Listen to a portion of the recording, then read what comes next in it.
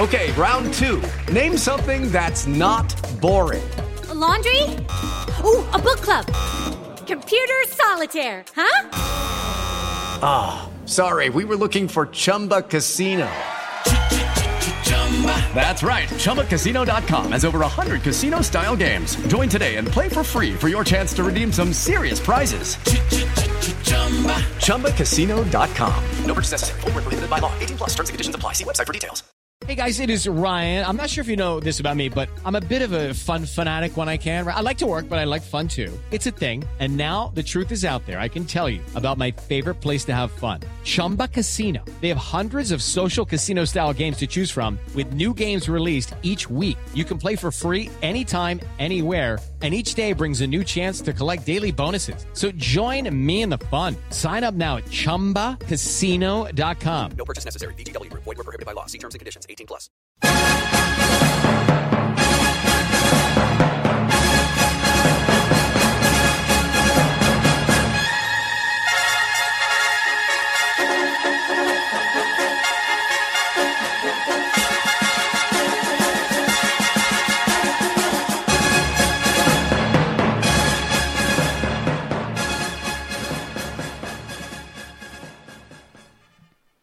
Welcome in, everybody, to the Pro Football Show for this Thursday, April 2nd, as we move closer and closer, inch closer and closer to the NFL draft. Got a number of things to get to today. We're going to talk about some defensive linemen that we've talked about on certainly on our college podcast, which if you've not a regular listener to that, you really should be, because we have covered so many film room nuggets on draft prospects through the college podcast, and it's really good because we break the country down into regions on each show. We talk college football every day, and we talk at the top the latest in college football from a national sense, but then we kind of recap the past week in college football. But within that, it's not just the news and notes on recruiting, and certainly no spring practice this year, but we talk a lot about draft prospects. So we've got a lot of information, but we've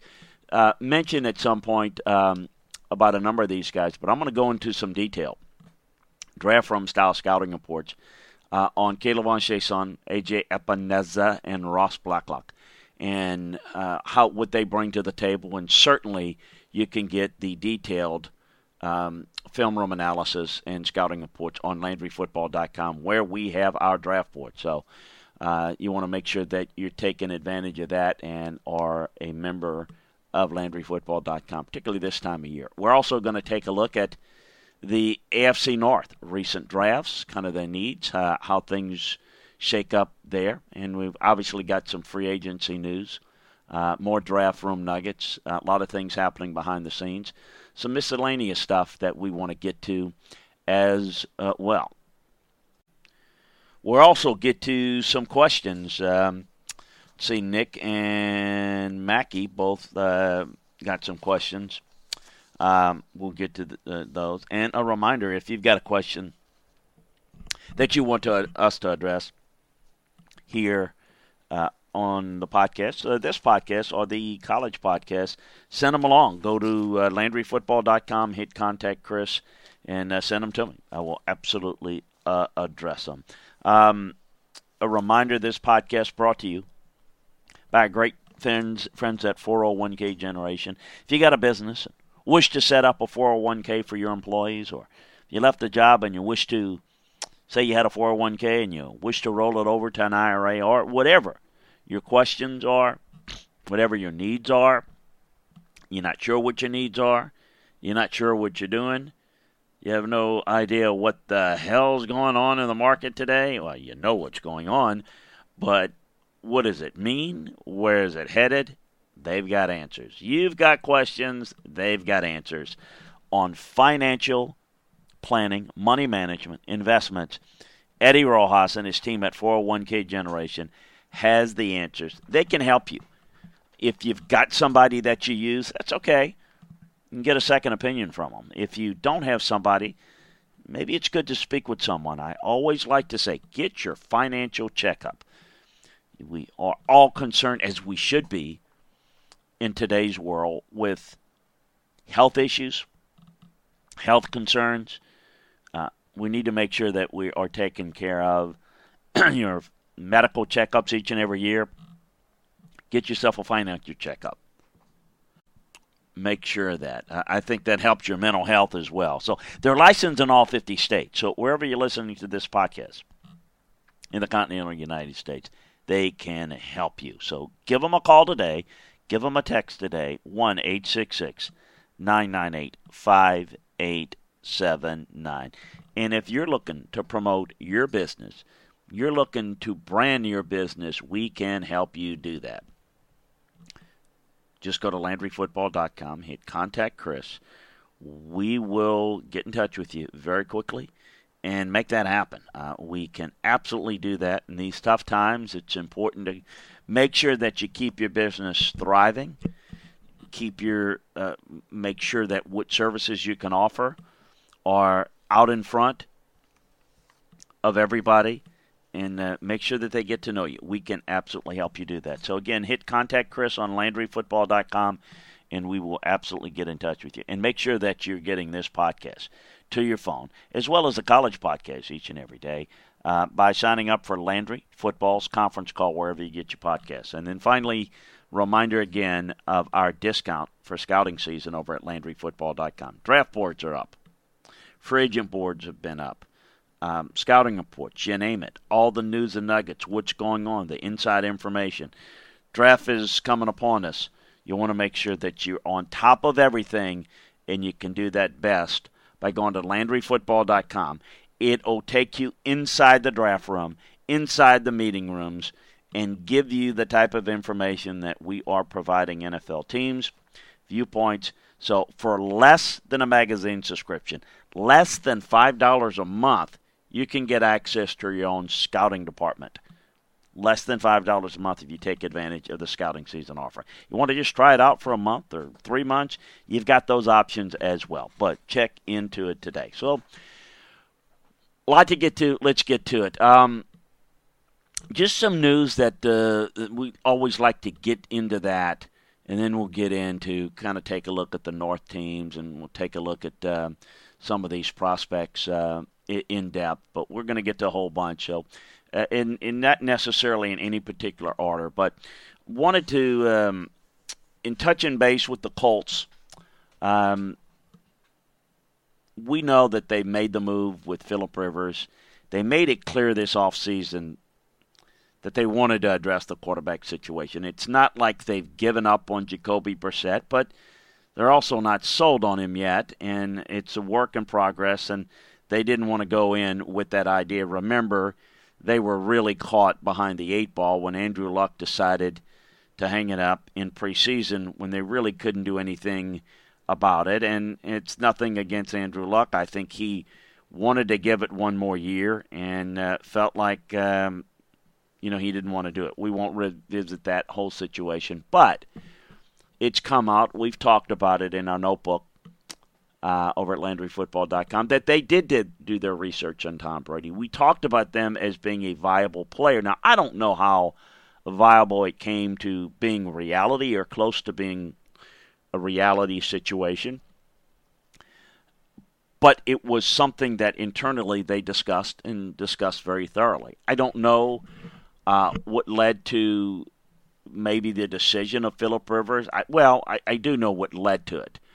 I know the comfort level of Frank Reich being around him, with Frank in his time in San Diego with Phillip, had a lot to do with it. I don't know that maybe the feedback or maybe the interest level from Tom Brady wasn't quite to what their liking was, because I do think that Tom Brady and Phillip Rivers are very much in the same boat. I don't know if either or both of them can play 2 years or 3 years or just one more year. But I think they're kind of in the same boat. And I think obviously the variable is going to be injuries and circumstances. But I do think that personally that it made more sense that Tom Brady might have been the better fit over Phillip Rivers. I certainly thought. But is that ultimately what the Colts thought? Or they just felt like they needed to get one of them and maybe didn't get enough of a good feeling that Tom Brady was seriously interested and did not want to lose out on both. I think it really came down to that. They looked at a lot of options. Nick Foles wasn't something they felt that was viable. They looked into Andy Dalton. I think they felt like he needed to agree to reduce his salary. They saw Rivers as a better option than Foles. So that's how it came to be with Phillip Rivers being it. My guess is, and it's an educated guess on, there's a comfort level with Frank Wright, with Phillip Rivers, and that led to Phillip having the interest in Indianapolis. And I think Brady had eyes towards Tampa and maybe that situation a little bit more, and I think it was bird in the hand better than two in the bush and didn't want to get shut out, and that's what led to the decision. In the same division, Yannick Ngakoue has made no bones about it that he wants out of Jacksonville. He's been franchise tagged. He insists that he wants to be traded because he's got some issues with the organization. We know that's not new news inside Jacksonville. It usually has been tied in the past to Jalen Ramsey and a couple of other guys, and it was tied to Tom Coughlin, who's no longer there. So we'll see where this goes, but apparently the problems have left to, even with Tom leaving, has left everyone to believe that this is not going to be something that's going to be reconciled. For Jacksonville, you need to put the tag on him. You've got to try to trade him. You got to try to get as much as you can for him, or else he's going to walk. And certainly you could play it out and let him play this year, but you're dealing with a situation where there's going to be a holdout. You're not going to report to camp till he absolutely has to. Again, assuming everything goes off time anyway. So it is a mess, and one that this is where players can have some leverage in some sense. But you've got to nip things in the bud, and I don't know. And everyone will speculate. Well, this is what happened. This is what, these are the type of things that fester and are probably the more underrated things that go on in an organization that must be nipped in the bud before it comes to the surface. Because now you're talking about an elite player that you're going to have to leave, and you're going to have a hard time. You do everything you can to get a player of this caliber on your team. And now, not a bad guy, but things go sideways, and all of a sudden, it doesn't work out, and you got to move on. And now you got to go find somebody that you can replace a guy like this. And you're having to try to trade him with the idea that you're going to have to take the best deal that you can because you're not in a leverage position with a team that knows that there's going to be limited options. So it'll be interesting to see where this may go and what the trade options might be for Jacksonville. Logan Ryan, meanwhile, remains a free agent. But there is a possibility of him returning to Tennessee. I know that John Robinson has maintained contact with Logan Ryan's agent. And we'll see. It's holding out, looking for a $10 million offer. It was one of those deals where they said, look, see what it's out there. See what you could get, but stay in touch with us. We'll see how that plays out, and we'll see where it could go. And,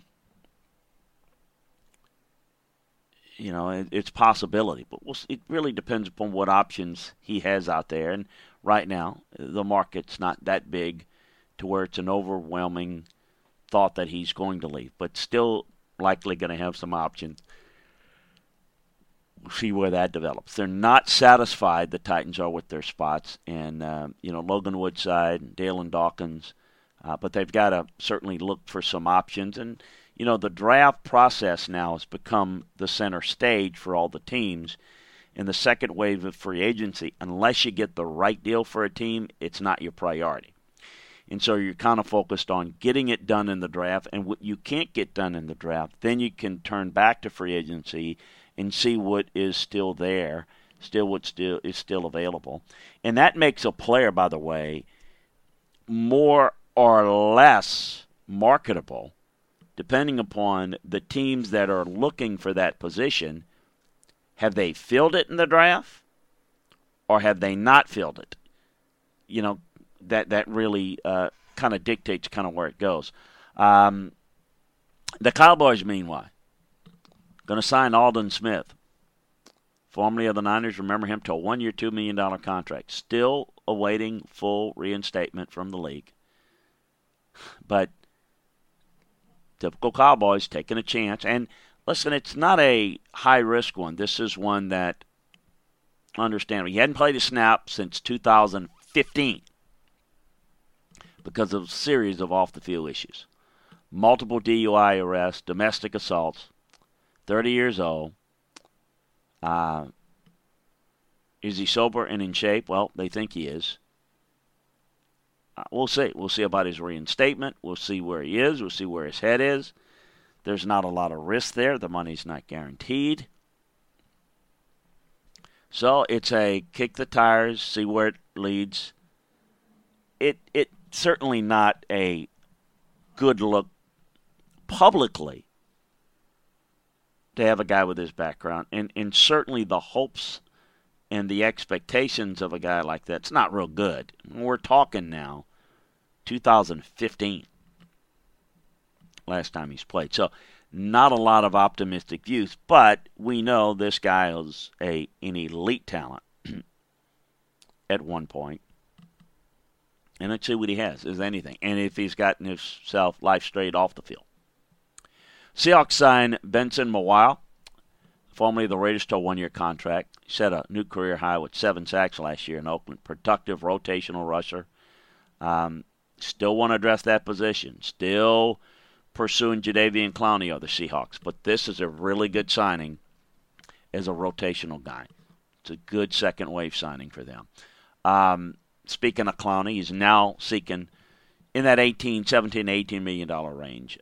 Not the $20 million, which, again, the market dictates what you're going to get. No longer is $20 million realistic, but teams haven't been willing to go in that direction. What's the market going to be? 17, 18. I think probably going to need to take it to the draft, maybe through the draft, see if he gets a deal he's comfortable with, or then take it post-draft and maybe even into training camp. Now, we'll have a little different situation. If training camp's delayed and you don't have injuries, securing a home might be something that might necessitate him taking a little bit less. Still has value out there. No one's, people ask me all the time, why don't people want Jadeveon Clowney? A lot of people want Jadeveon Clowney. It's just at the right price. At $20 million, people weren't willing to go there. 17, 18, maybe. Maybe 16, 15, 16, a lot of people. We'll see how this plays out, but that's kind of where it is. The Patriots release Cody Kessler, expected. It trims a little under $1 million off the team books. It leaves Jarrett Stidham and Brian Hoyer. There's still, I don't know that Cam Newton is a possibility or not down the road if people can figure out the medical situation with him. I don't know what options are there for Bill that he would consider at quarterback. I don't think they're completely done, and we'll talk about it a little bit later, but it's clearly right now Jarrett Stidham until they can add somebody else to the mix. The Texans signed Tim Jernigan, formerly of the Eagles, to a 1-year deal, $3.75 million. It's $1.25 guaranteed. They didn't need to bring him back in Philly. They've got Javon Hargrave and Hassan Ridgeway under contract. So good move for he'll take a larger role ahead of Andy Vanderdoes. Considering that DJ Reader's exited to Cincinnati makes some sense for the Texans. Back to Clowney again. He's another guy that John Robinson of the Titans have been involved in. They've still got some cap space in Tennessee. Obviously did the deal with Ryan Tannehill. They tagged Derrick Henry. They're trying to work on a long-term deal with him. But Clowney is somebody that they're looking at. Tennessee feels like they're in a position to make a run. Obviously, they had a really good team this past year, and they feel comfortable about it. They also signed Camilo Correa to a one-year contract worth up to $3.5 million, depending on meeting incentives. He's 26 later this month. Career best year, 5 sacks, played 593 snaps with the Titans. Former second-round pick of the Ravens was traded to the Titans ahead of the 2018 season. He's done a really good job for him, and he's going to compete with Vic Beasley and Harold Landry and Reggie Gilbert for snaps in that defense. And the Dolphins sign punter Matt Hack to a one-year, $2.1 million contract. Some other notes. Chargers. They keep talking about Tyrod Taylor, and look, he's their starting quarterback as it stands right now. I think that Tyrod Taylor could still be the starting quarterback come the season, but the future quarterback of the Chargers, I don't think is Tyrod Taylor. I think the future starting quarterback is probably going to be drafted in a couple of weeks, April 23rd to be exact. Elsewhere, Mike Pouncey with a neck injury has been medically cleared to practice. It's expected. He had the career-threatening injury back in October. They added Brian Bulaga and Trey Turner to shore up the pass pro. So it'll be interesting as they're moving with Tyrod and a young quarterback, fix the offensive line. They're certainly feel like they can compete. The West will obviously get to each and every division. We're going to do the AFC North today. But Chargers will be real interesting. Chiefs are the team to beat. The Chargers, the Raiders, and the Broncos. We'll see if the Raiders can get better. I don't know that I'd say that they're better. I think the Chargers maybe a little bit. I think Denver has definitely improved this offseason. It's going to be an interesting race behind Kansas City in that division. Sean Payton has mentioned more than a few times of his belief in Taysom Hill and his role as a future starting quarterback. You've heard me on record saying I love Taysom Hill, but I like him in the jack-of-all-trades mold. I don't see him as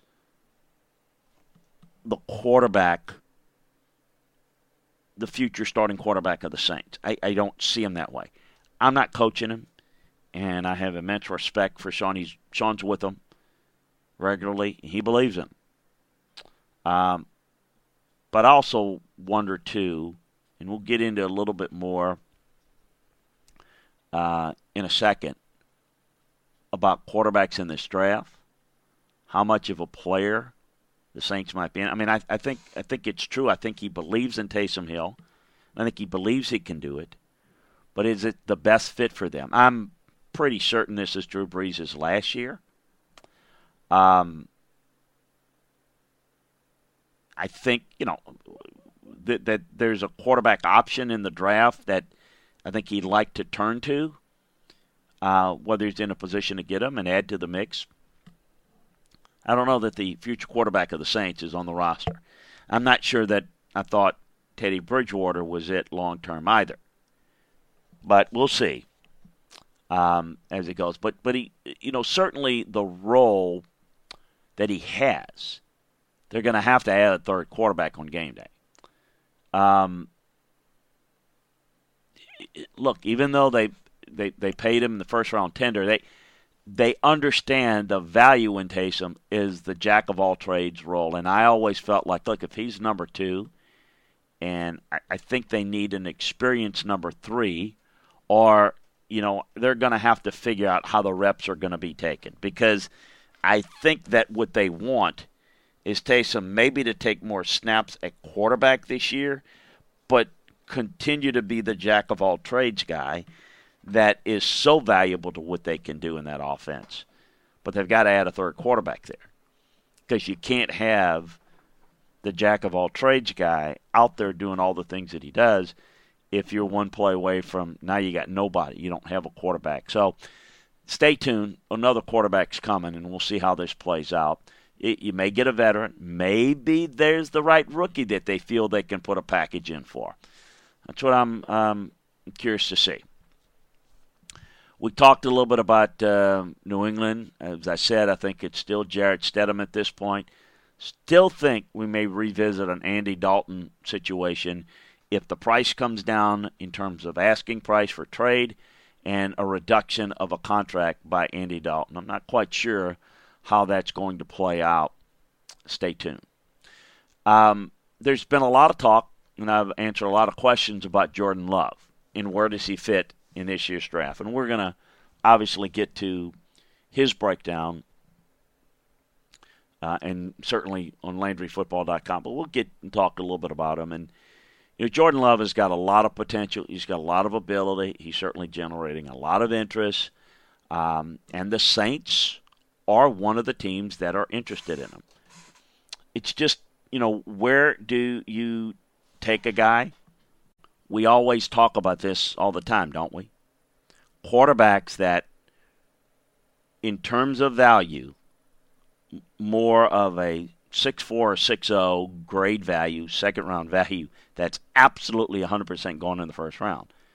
You get the fifth-year option on the contract, but if you're going to take a quarterback, you're going to have to at least a half a round higher in terms of where you need to take them to get them. So if you like them and you believe in them, you're going to have to overpay and you're going to have to develop. And look, can you overpay? Is it overpaying? If you feel he can be your future starter down the road, it's not overpaying. What I'm saying is there's an inherent risk with maybe the guy not being as good and passing over better players. That's always the issue. But if you do not have a quarterback right now, or if you're in a situation where you're a year away from not having your quarterback, something you got to figure out. And you're compelled to fix it or find it if you don't have it. And so we're seeing some teams that are really interested. Look, you're dealing in a situation where teams like the Saints, the Packers, maybe the Raiders, the Colts. Well, let's just say the Saints, Packers, right there. Those, okay, the future. Aaron Rodgers is going to be around for a little longer, but would they want to draft a young quarterback at some point? Well, if he were there, maybe they'd consider it. Saints, we've kind of gone over their situation. Well, the Chargers need a quarterback. I don't know that they definitely like Justin Herbert over Jordan Love. I suspect that they do, but will they get Justin Herbert? You're sitting there. Chargers are sitting there, and at 6, we're looking at the distinct possibility of, well, certainly Burrow, maybe Tua. Is Justin Herbert definitely going to be there? Maybe they like Love more. Maybe they're certainly wanting to make sure that if they're in a position where they want to not only take that option at 6, but maybe move down a little, or want to do their due diligence to make sure that they're comfortable. I think that they're in play for a quarterback. The Raiders. The Raiders are always quarterback shopping, always looking. Is Derek Carr the future for John Gruden? Don't know. John's always infatuated with the pretty girl. Pretty girl being the quarterback. Colts need a quarterback of the future. That's interesting. That's an interesting possibility. And I've always felt like, boy, at 13, could be. That how do you feel about him? How do you feel about him?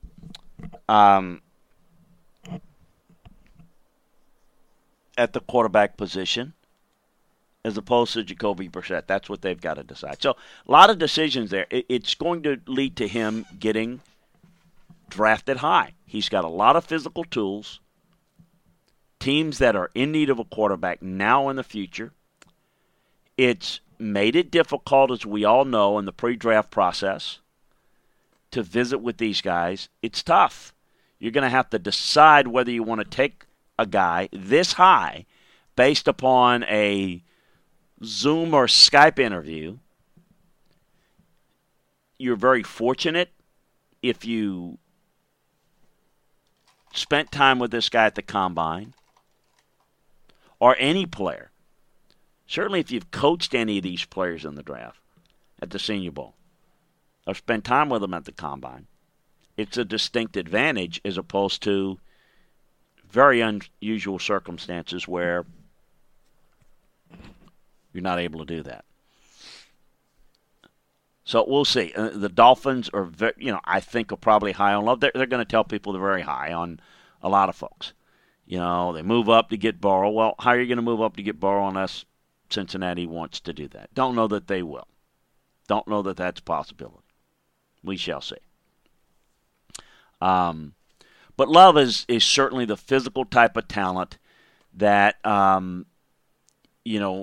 certainly took a step back, coaching change, but a lot of people are excited about the potential. By the way, the Dolphins currently possess the most number of picks, 14, in the draft. We know all the trades and everything, and still ended up going 6 and 10. But they hold 3 first-round picks, 5, 18 via Pittsburgh for Minkah Fitzpatrick, and then 26 with Houston's, and 2 second-rounders, 1 third-rounder, 1 fourth-rounder, 3 fifth-rounders, 1 sixth-rounder, and 3 seventh-rounders. On the other side of the ledger, the Saints have a league-low 5 picks. All right, we're going to get into the AFC North, but I wanted to talk a little bit about a few defensive linemen. We're going to start with K'Lavon Chaisson, LSU. Interesting prospect. When you take a look at him measurement-wise, he's 6'0", 254, 9 and 7/8-inch hands, 32 and 2/8-inch arms, 79 and 2/8-inch wingspan. He did not run, and obviously not going to have the pro day. He's a 4.65 guy. Only played 2 years of high school football at North Shore High School in Houston, Texas. Still highly ranked as a recruit. Collected 50 tackles, 13 tackles for losses. Created a lot of big plays, forced fumbles. Really big reason for them winning the state title in his senior year. 5-star recruit. Rushed the passer just 146 times before the 2019 season. Recorded 16 pressures across those snaps. And even in his career year this past season, he logged just a 78% pass rush grade. Performed better as the season wore along. Recorded 4 more pressures in each of the last 4 games of the season, but he's been inconsistent production-wise. So it's a little bit of a concern in that regard. You're betting on the come with him, and people have asked me a little bit about him in the league, about, what are we getting here? And there's a little bit of a risk. It's definitely you're drafting the tools, not the production. The skills are there to be a dominant pass rusher, but he hasn't done it. Why hasn't he become a really elite pass rusher at this point?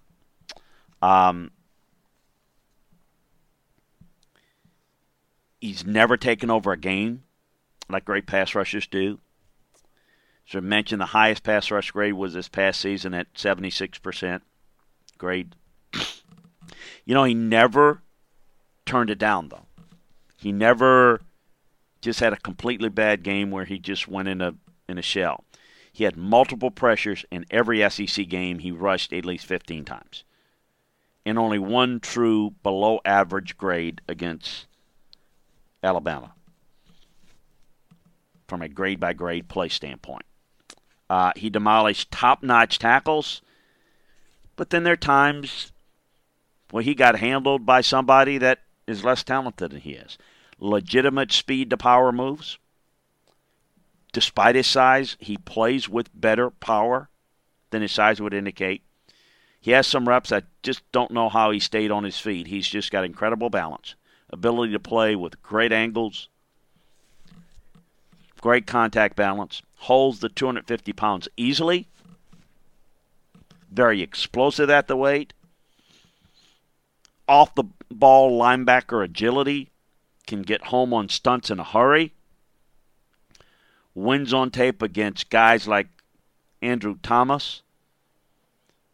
Samuel Cosme from Texas is another one you're going to see playing in the league. And he's only had 515 pass rush snaps in 3 years. Needs a head of steam a little bit with his pass rush moves, which is why he's a little bit better in a stand-up position. Not much from tight alignments. Really doesn't have a lot of secondary moves as a pass rusher to speak of. He wins on contact or not at all. I think he's going to have to develop pass rush moves a little bit better, and he gets caught chasing upfield in the run game a little bit, takes himself out of some plays. He has to be outside the tackle.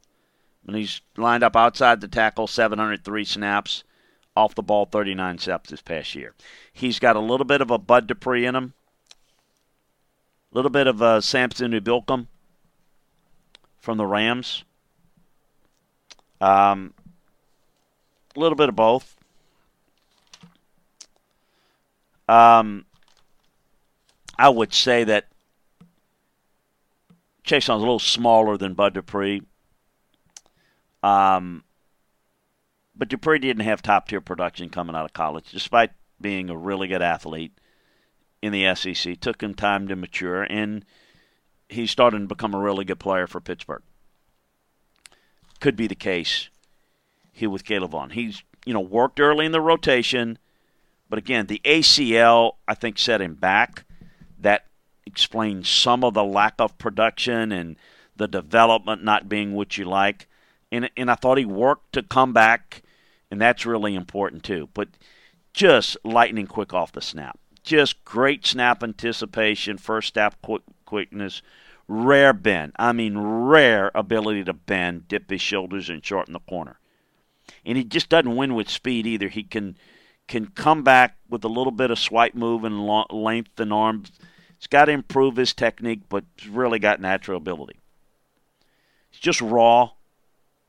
Doesn't have inside rush moves. More of an outside guy. Those guys have really good value, though. You look at him. Will he work? Yes. Is he a good kid? Yes. Is he raw? Yes. Can you develop and improve that? Yes. Does he have things you can't teach? Hell yes. Really good player. I think has a chance to go really high, and I think mid-first round is probably where he's going to go. I want to talk a little bit about A.J. Epenesa from Iowa. We've talked about him a couple of times in different forums. And A.J. is a really good-looking player. Someone that I've studied quite a bit, as I've done all these guys, of course. But he's interesting in that, first of all, he's 6'5", 275, 10 and 1/8-inch hands, 34 and 4/8-inch arms, 81 and 2/8-inch wingspan, 5'0", 440, 290, 20, 170, 10, 17 on the bench, 32 and a half vertical, 9'9" broad jump, 4'4", short shuttle, 7'3", 3 cone. 5-star kid. 6'4", 230-pound guy as a freshman from Edwardsville High School. Really developed very, very well. From the state of Illinois, just grew, developed, built his body. Not flashy, steady. not twitchy or overly athletic, but this guy can rush the passer by shortening the corner, using his leverage, hands. Watch him against Wisconsin and Minnesota and a number of folks. He hasn't been a true power end prospect like him in a while. I mean, this guy is a different type guy. He's the opposite of Chiasson. He's much more productive, much more of a guy you can line up as a power end. To me, he's got a little Cam Jordan in him. He reminds me a lot of Trey Flowers. I don't know that I'm ready to say he can beat Cam Jordan, but Cam Jordan is just one hell of a player. Jordan was a very good defensive end who lacked elite traits. He had depended on power moves, and he's become a great player. This is what Epenesa can be. And I think every bit the technician, every bit the worker. I think Trey Flowers has become an outstanding player. If you look at him, he has the length, the power, the versatility to be a really good every down player in any scheme. Great size. Not going to be moved one-on-one. Violent hands. Powerful. Can ragdoll offensive linemen. Fluid, flexible. For a guy his size, really good. Can sink his hips into contact. Maintains good leverage. Particularly for a guy his tall, is very impressive. Produces a pass rusher. Even in a run-heavy Iowa scheme defense. Can rush the passer. Keep his body clean versus the run and the pass. Good separation. On the edge, you're not talking about great closing bursts. Long arms, high swat. I think that, he's rock solid, plug and play. You don't have to worry about him. And, I think in the end, you might have a Trey Flowers or a Cam Jordan. Like the kid a lot. Ross Blacklock, defensive tackle from TCU. Ross is really interesting.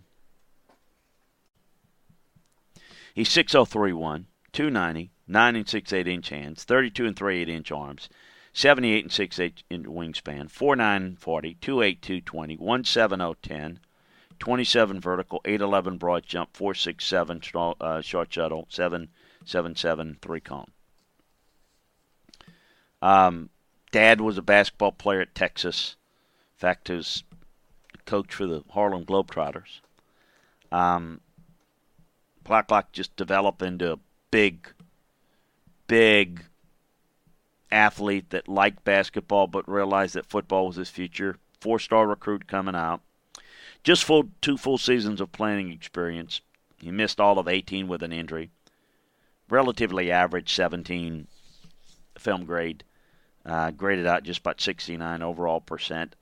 Really improved coming back from injury in 19. Really solid. As a pass rusher, he was above average for his position. Still has a ways to go. TCU runs a defensive scheme with an emphasis on using a lot of stunts, and that's where a lot of his production comes from. His win rate on stunts and pressures are very good. So lots of experience there. But he's got top-tier athleticism for an interior defensive tackle. Not a lot of technical proficiency to speak of. May not be an instant hit, but I think will be a very, very good player. I see a little Gerald McCoy in him, a little Sheldon Richardson in him, a little Javon Hargrave in him. I think this guy can play. I think this guy is very underrated. You got guys that can move at 300 pounds like this. You really got to look at him. The natural ability, good kid, just so tough for guards to match up against. Rare flexibility for a guy that big. Can play so low. The scheme there is not conducive to rushing the passer and wasn't given the freedom to rush. So I think he's got more there than what the tape can show in college. He can fly. I mean, he really makes a lot of plays sideline to sideline when the opportunity presents itself. He shoots his hands very well in the run game. He locks out on linemen very well. High motor guy, not content to sit on a block. So many, rushes that doesn't quite pan out. Again, something is scheme-oriented. Swim and bull rush is about it. He's got some technique work, but I like this guy. I think this guy has really good value. I think he's a guy that I think is a first-round graded player. I would absolutely consider him certainly in that mid-first-round area, and I think defensive linemen are so tough to find that can be impactful, and this guy's really got a lot of ability. He tore his Achilles back in 2018. No issues there going forward, but that led to his problem. But strong all-around skill set, no question about it. Difficult to block one-on-one. Not great playing on double teams, a little bit slow recognizing, but a lot of that is the scheme, how they play. So a lot of people will misevaluate him, but not understanding from a technique standpoint and an assignment standpoint what they're asking him to do. I think this guy's a really underrated player, and I think great value mid-first round. All right, let's take a look at the AFC North and some team needs and what teams have done, what teams might consider to do here in this draft. Start with the Baltimore Ravens. They were obviously, some people forget how good of a season they had. Obviously not getting it done in the playoffs always leads to that. But Lamar Jackson, what this team did, broke all-time single-season rushing records as a team. First team in NFL history to average at least 200 yards rushing and 200 net passing in a game in a season, finishing with 206 rushing, 201 net passing. Dual-threat quarterback, and was as dynamic as anybody as a dual-threat guy. Finished the regular season ranked 6th among players with 1,200 yards rushing. Could throw the football downfield, ranked 1st in the NFL with 36 touchdown passes and 3rd with 113.3 passer rating. Unanimous NFL MVP. Finished the season 14-2. Franchise record for wins. Won the AFC North for the second consecutive year. Top seed in the AFC playoffs. Lots of good players. 12 players named to the Pro Bowl. Finished the regular season ranked 3rd in scoring defense, even though they didn't start out that great on defense. Let's take a look at kind of what they've done recently. Ozzie Newsome's done a good job. Eric, he's still there, lending a guiding hand to Eric DeCosta. The 2015 class only has Nick Boyle left, but letting Zadarius Smith and Darren Waller get away looks questionable in hindsight. The 16 class produced Ronnie Stanley, Matt Judon, slot corner Taven Young. 17 group's a little bit thin, but Marlon Humphrey looks like a good one. Lamar Jackson, obviously. Mark Andrews, Orlando Brown, Hayden Hurst. The 19 class also saw several players have good roles. Perriman didn't work out in 15. But they continue to do a really good job. Last year, class, Marquise Brown, Hollywood, started out fine, but topped just 15 yards just once after week 2. Jalen Ferguson, quiet start, but earned a starting job in the second half of the season. Played pretty well. Miles Barkin was a regular starter. Drew just 22 targets, but averaged 15.2 yards per catch, 3 touchdowns. Justice Hill played sparingly in a crowded backfield, but did a pretty good job. Ben Powers competed at left guard in camp. Healthy scratch all year except for week 17. Iman Marshall, USC corner, spent the first half of the season on IR, played just 4 defensive snaps. Dalen Mack played just 1 game before landing on IR in November. Trace McSorley, healthy scratch. Brown and Boykin kind of flash with consistent volume, but it's a group that may provided many early contributors. So there's some promise there. So where do they go? What have they done? Calais Campbell is acquired in a trade in Jacksonville in exchange for a 5th-round pick. 2-year, $27 million deal with Campbell. Pro's pro. They put the franchise tag on Matt Judon. They placed the original round tender on Matt Skura at center. Jimmy Smith re-signed a one-year deal. Jihad Ward agreed to return on a one-year deal. Derek Wolfe agreed to a one-year deal. So Campbell and Wolfe really helps at that position. And again, what they can get done with Matt Judon long-term will be interesting. Or do they draft that replacement? That's something they need to look at. They need depth on the offensive line. They look for players who can play multiple positions. I think another receiver is in order. Edge rusher, inside backer, guard, receiver. Is kind of what we're looking at. Don't think they're in the mix for Clowney, but we'll see. And we'll see in terms of draft fits. You look at where they're picking. What are the options? They're obviously picking pretty late. Who's going to be there? What are the options there? I would not. I think there's a linebacker there they could look at. Could Kenneth Murray be an answer? Maybe a little bit early for Jonathan Grenard there, and a couple of other defensive ends that are on the board. Justin Jefferson, is he still available at that point? Those things I think will key. Now, I think their weaknesses as a team were exposed in the playoffs. Derrick Henry. So, and the pass rush, that defensive front needs to be upgraded. So linebacker, they certainly, with Campbell, who's really good at setting the edge, and Derek Wolfe, but it doesn't preclude them from taking a defensive lineman if they slip. A young guy certainly would be in order. But that, along with linebacker, certainly an edge rusher, a receiver. There's some depth at receiver. So we'll see. I think there'll be some options there for the Ravens. Cincinnati, as you look at the Bengals, they're up first. The presumptive pick, obviously, Joe Burrow. But, it wasn't long ago that the Bengals were a consistent playoff team. They reached the postseason regularly from 2009 to 2015. Made the playoffs in 6 of 7 seasons, won 3 AFC Central titles. A decent run, even if it never resulted in one playoff win. They've taken a step back. That's a distant memory. They've combined record since 2016 is 21, 42, and 1. And its points differential is a minus 277 in that stretch. So heading into the offseason, got the number 1 pick for the first time since 2003. They're definitely in transition. They're definitely transitioning from Andy Dalton to Joe Burrow. They're going to try to get as much as they can for Andy Dalton in the trade.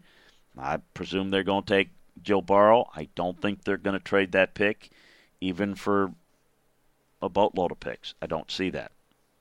You don't pass. Don't say, well, we'll get a bunch of picks. It's kind of when people say, oh, the Redskins did pass Chase Young and get a bunch of picks. Bunch of picks don't help you. If you got an elite player, you take an elite player. If you got a franchise quarterback, there's no amount that you trade out for. You only do it if you don't believe in Chase Young or Joe Burrow. In my opinion, if you think that about the player, then you misevaluated the player. But assuming Burrow's the man, then Zach Taylor's got a guy that he can build around. This team was ranked 25th in points, 29th in yards, 28th in touchdown, and 32nd in rushing yards. Got to fix the running game. Likely going to have to play Burrow right away if Dalton's gone. They're the type of organization where they keep him, play him, let Burrow sit. Don't think so, but either way, Joe Burrow looks like the future there. You look at their recent history in the draft. They don't invest a whole lot in free agency, which puts a high hit rate in the draft, demands that you hit a high hit rate. Those picks delivered early in the 2010s, but they've gotten ugly of late. The 15 class is wiped out, aside for C.J. Azuma. First-round picks in 17, John Ross, and 18, Billy Price, look like very ineffective picks. William Jackson, the 2016 first-rounder, appeared headed for stardom, but then plateaued this past season. 16 to 18 classes otherwise have had some solid contributors with Tyler Boyd and Joe Mixon and Jesse Bates, but many are average to below average starters. The emergence of the 2018 seventh round Auden Tate helps, but the 19 class must make major strides. Tyler Boyd was probably the best pick in that run in 16. It's been really good. But guys like Cedric Ibuke really disappointed for them. Jonah Williams last year had shoulder surgery in June, missed the entire rookie season. Let's not forget, get back healthy. You've got something to work with there. Drew Sample, tight end from Washington, played only 18% of the snaps last year. He caught 5 passes, had season-ending ankle injury. So you got 2 injury situations there. Jermaine Pratt became a starter in the second half, struggled with consistency, need him to come back. Ryan Finley of NC State, a little bit of an audition, struggled in his 3 starts. Renell Wren of Arizona State, if you remember him, rotational work, showed not much ability to be disruptive, but played a little bit. Michael Jordan, the guard from Ohio State, started week 1 at left guard. Get benched in week 6, regained his job later in the season. Got some hope. Travion Williams, good special teams player, played just 7 offensive snaps. Deshaun Davis at Auburn didn't make the 53-man roster, released from the Jags practice squad, joined the Eagles practice squad. Rodney Anderson, Oklahoma running back, recovered from an ACL tear. Jordan Brown, the corner from San Diego State, didn't make the 53-man roster. So Williams' surgery was a huge blow. The class produced little. Jordan and Pratt must make progress to kind of rebound this staff. Quarterback's a big need. What have they done in this offseason? Well, they put the tag on A.J. Green. They signed D.J. Reader at defensive tackle. They signed Trey Waynes at corner. They signed Mackenzie Alexander at corner. What are their needs? Quarterback's a need. I think they certainly need an inside backer. Got to add some depth, got to add some quality. Now, they've used their last 2 first-round picks on offensive linemen. They need to do a better job and have some better fortune there. Got to get better on that offensive line. So all that needs to be addressed. They also agreed to a deal with Von Bell. Let's not forget that. So I think they improved their secondary, and they certainly got a good defensive tackle on DJ Reader. And we know A.J. Green, what he can do. But missed out on some other guys and probably need to add some weapons. I think certainly adding some weapons for Joe Burrow, some protection for Joe Burrow, offensive line help. So we'll see what they can do. You've got some options maybe at a tight end too that can help, but the offensive line is a priority. And certainly maybe the second wave of free agency they can add some veterans. But those are kind of the key elements for the Bengals. The Cleveland Browns, oh, what a season last year. So many expectations. You could see it coming, couldn't you? Began the 19 season with a talented roster, but you wonder how good of a team they would be. They weren't very disciplined. They weren't very organized. They didn't come close to their expectations. They finished 6-10. Think about this. They had the same record as the quote-unquote tanking Dolphins. So people that were, they are going to go to the Super Bowl conversation last year at this time. The Dolphins are going to tank for Tua, and they ended up with the same record. Just goes to show you how nonsensical some of those comments are, but every year people make them.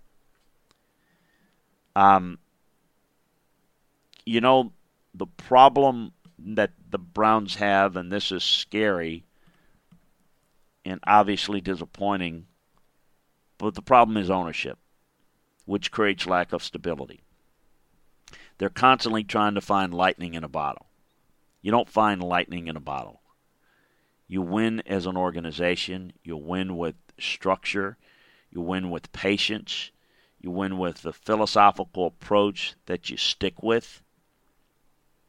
They have a revolving door. It's a philosophy du jour in Cleveland. I mean, you don't ever know from one year to the next. Heck, you don't know from one month to the next, what they're trying to do.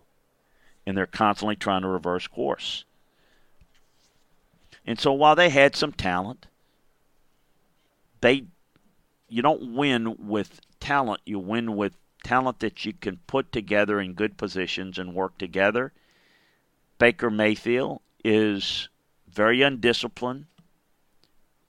He's a big play guy, yes. He's a highlight maker. But he's also makes too many mistakes, not very disciplined.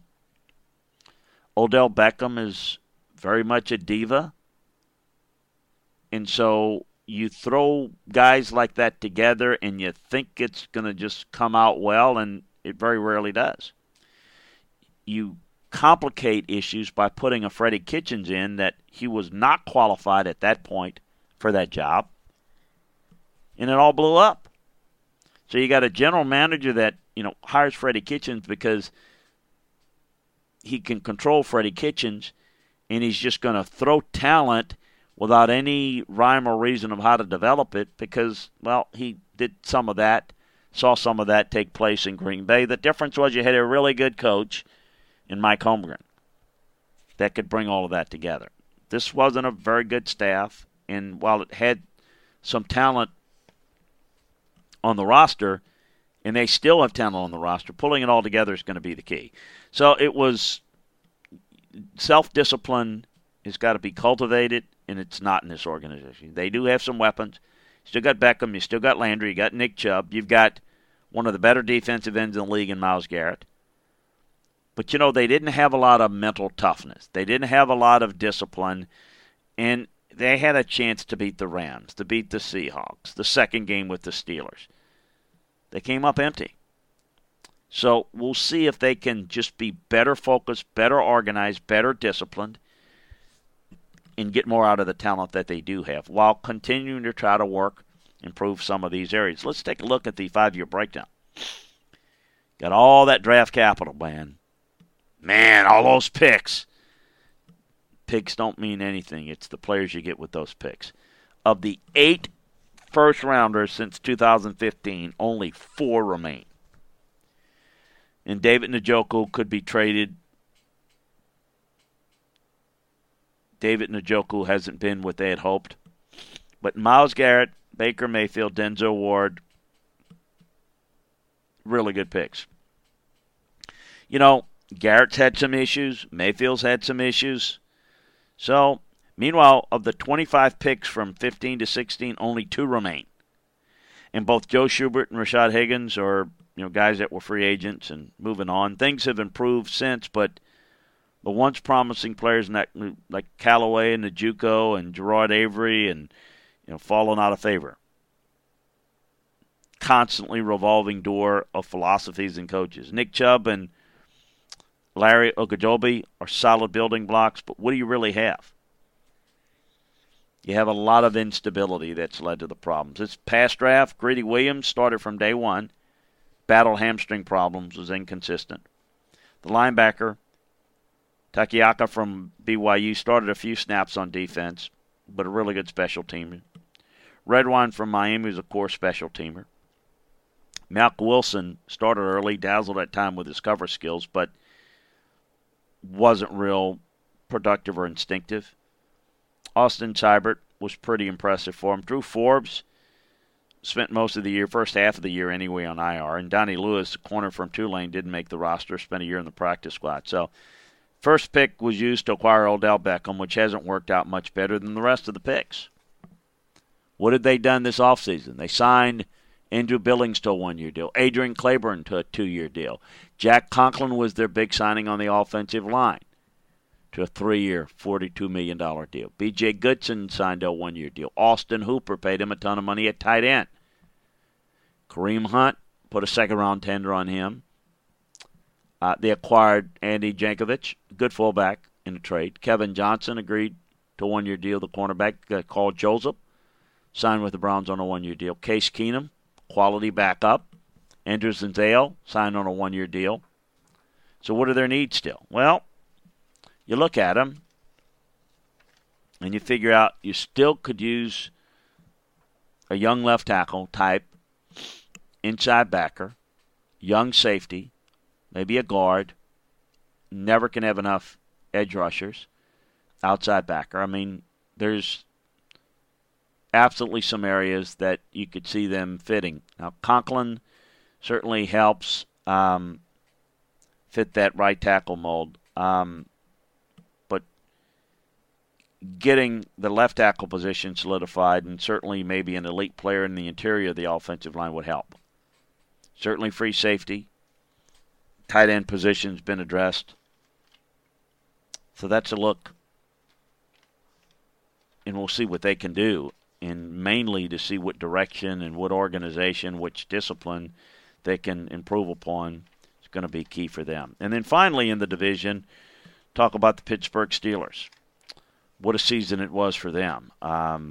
What could go wrong did go wrong, and injuries are a part of the game, yes, but man, the injuries. It's going to be remembered for that. They lost Ben Roethlisberger to a season-ending elbow injury. Stephon Tuitt, Juju Smith-Schuster had a knee injury. They still were 8-5. Controlled their playoff fate in mid-December. Lost their final 3 games. Finished 8-8 out of the playoffs. So the offense is one of the league's best, with Roethlisberger finished 30th in total offense. Scored 1 offensive touchdown in 8 of their final 9 games, with backups Mason Rudolph and Devlin Hodges. Stayed in contention because their defense is so good. They were 5th in total defense, led the league in takeaways, 38, and in sacks with 54. Outside backer T.J. Watt was outstanding. Cam Hayward, Minkah Fitzpatrick were great. Dominant unit for much of the season. 6 times in the final 8 games, they held their opponents to 17 points or fewer. This has a chance to be a bounce-back year for this team, just if they can stay healthy, having Big Ben back. They had some lean years the past few years, 15 and 16. Bud Dupree took a long time to deliver, but he's starting to do so. The 15 class, only other holdover is Chicolo. 16, they had Artie Burns and Sean Davis, Javon Hargrave, Tyler Matakevich. 17 was really good. T.J. Watt, Juju Smith-Schuster, James Conner, battled injuries but been productive. 18, you had Mason Rudolph, not the long-term answer, but T.J. Watt's been a big-time find. This past year, Devin Bush had his rookie moments, but he's got a nose for the ball. Good addition. Deontay Johnson, very productive receiver, but we couldn't really see it with the quarterback play. Justin Lane played no defensive snaps, so it's good on special teams for him. Benny Snell got a little playing time. Not bad. I don't know that he's the long-term answer at running back, but he can be part of the rotation. Zach Gentry was a healthy scratch most of the year, had 49 snaps. Sutton Smith, the outside backer from Northern Illinois, didn't make the roster, bounced around in practice squads. Isaiah Buggs from Alabama, rotation snaps early.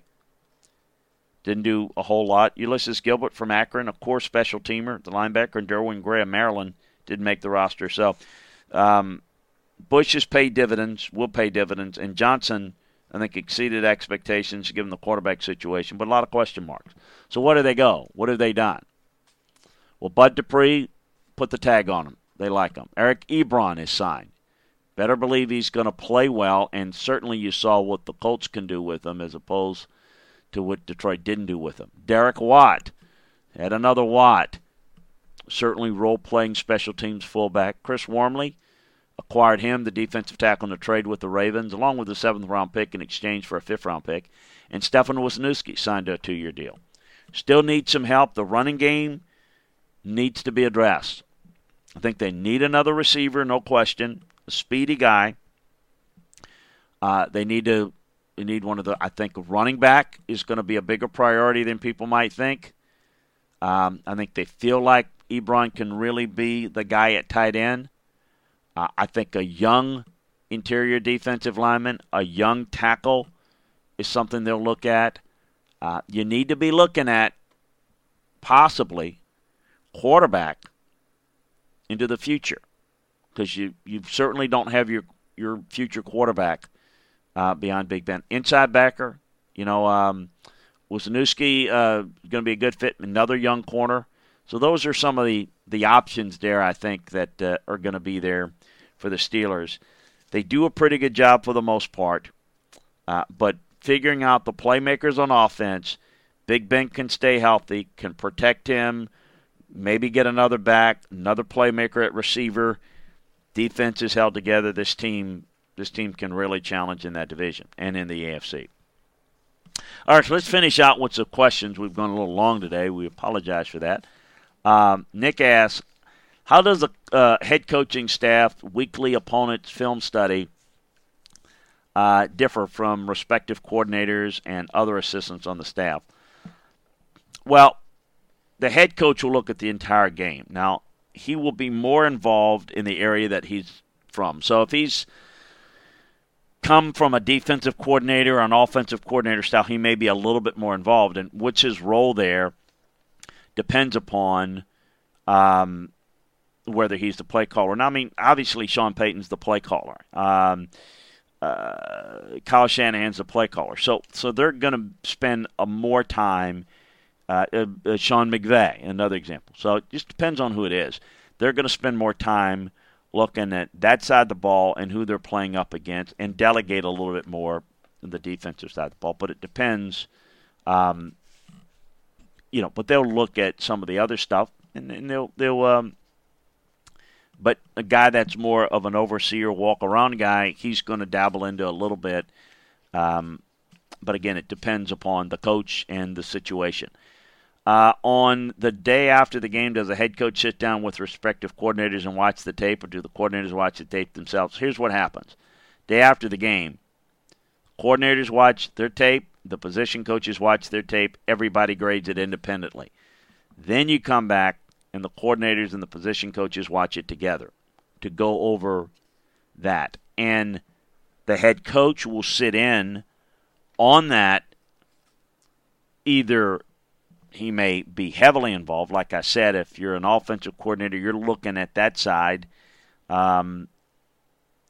intently. If you're a head coach that's not as involved in play calling, you look in a little bit of both.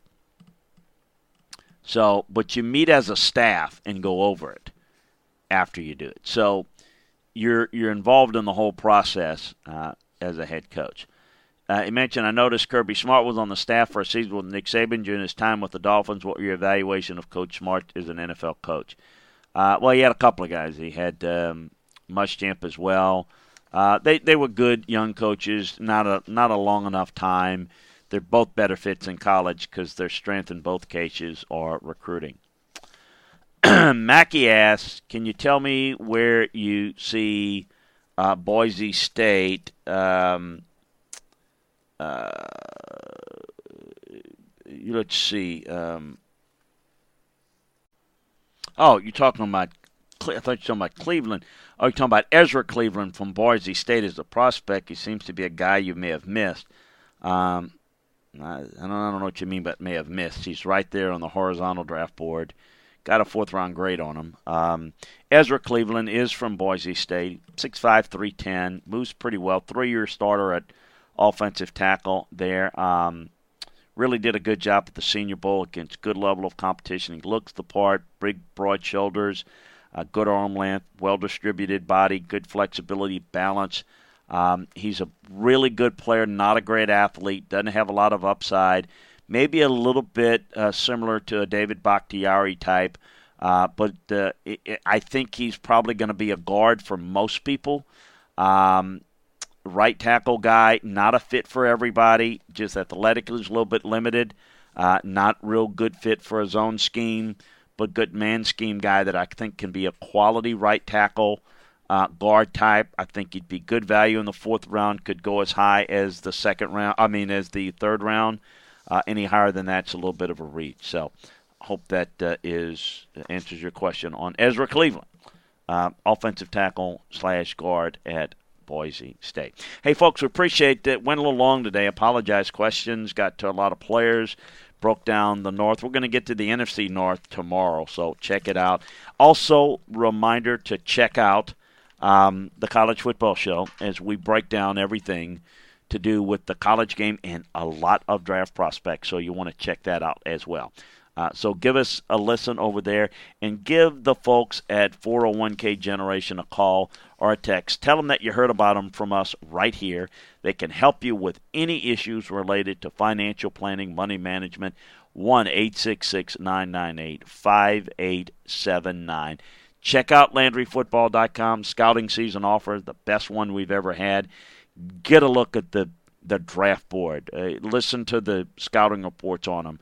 You can get a good feel. You feel like you're in an NFL draft room, and you get the full breakdown of these players and see where they are on the draft board, where their value is, and understand that what you're getting value-wise and obviously how that pertains to where they're likely to get drafted. And it's not one and the same.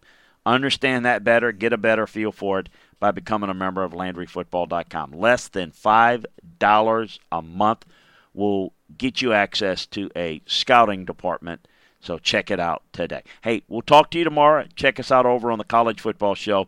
Big 12 and beyond today, Pac-12 football and beyond on Friday. Talk to you tomorrow. Listen to you, talk to you over on the college side as well. I'm Chris Landry. Have a great one.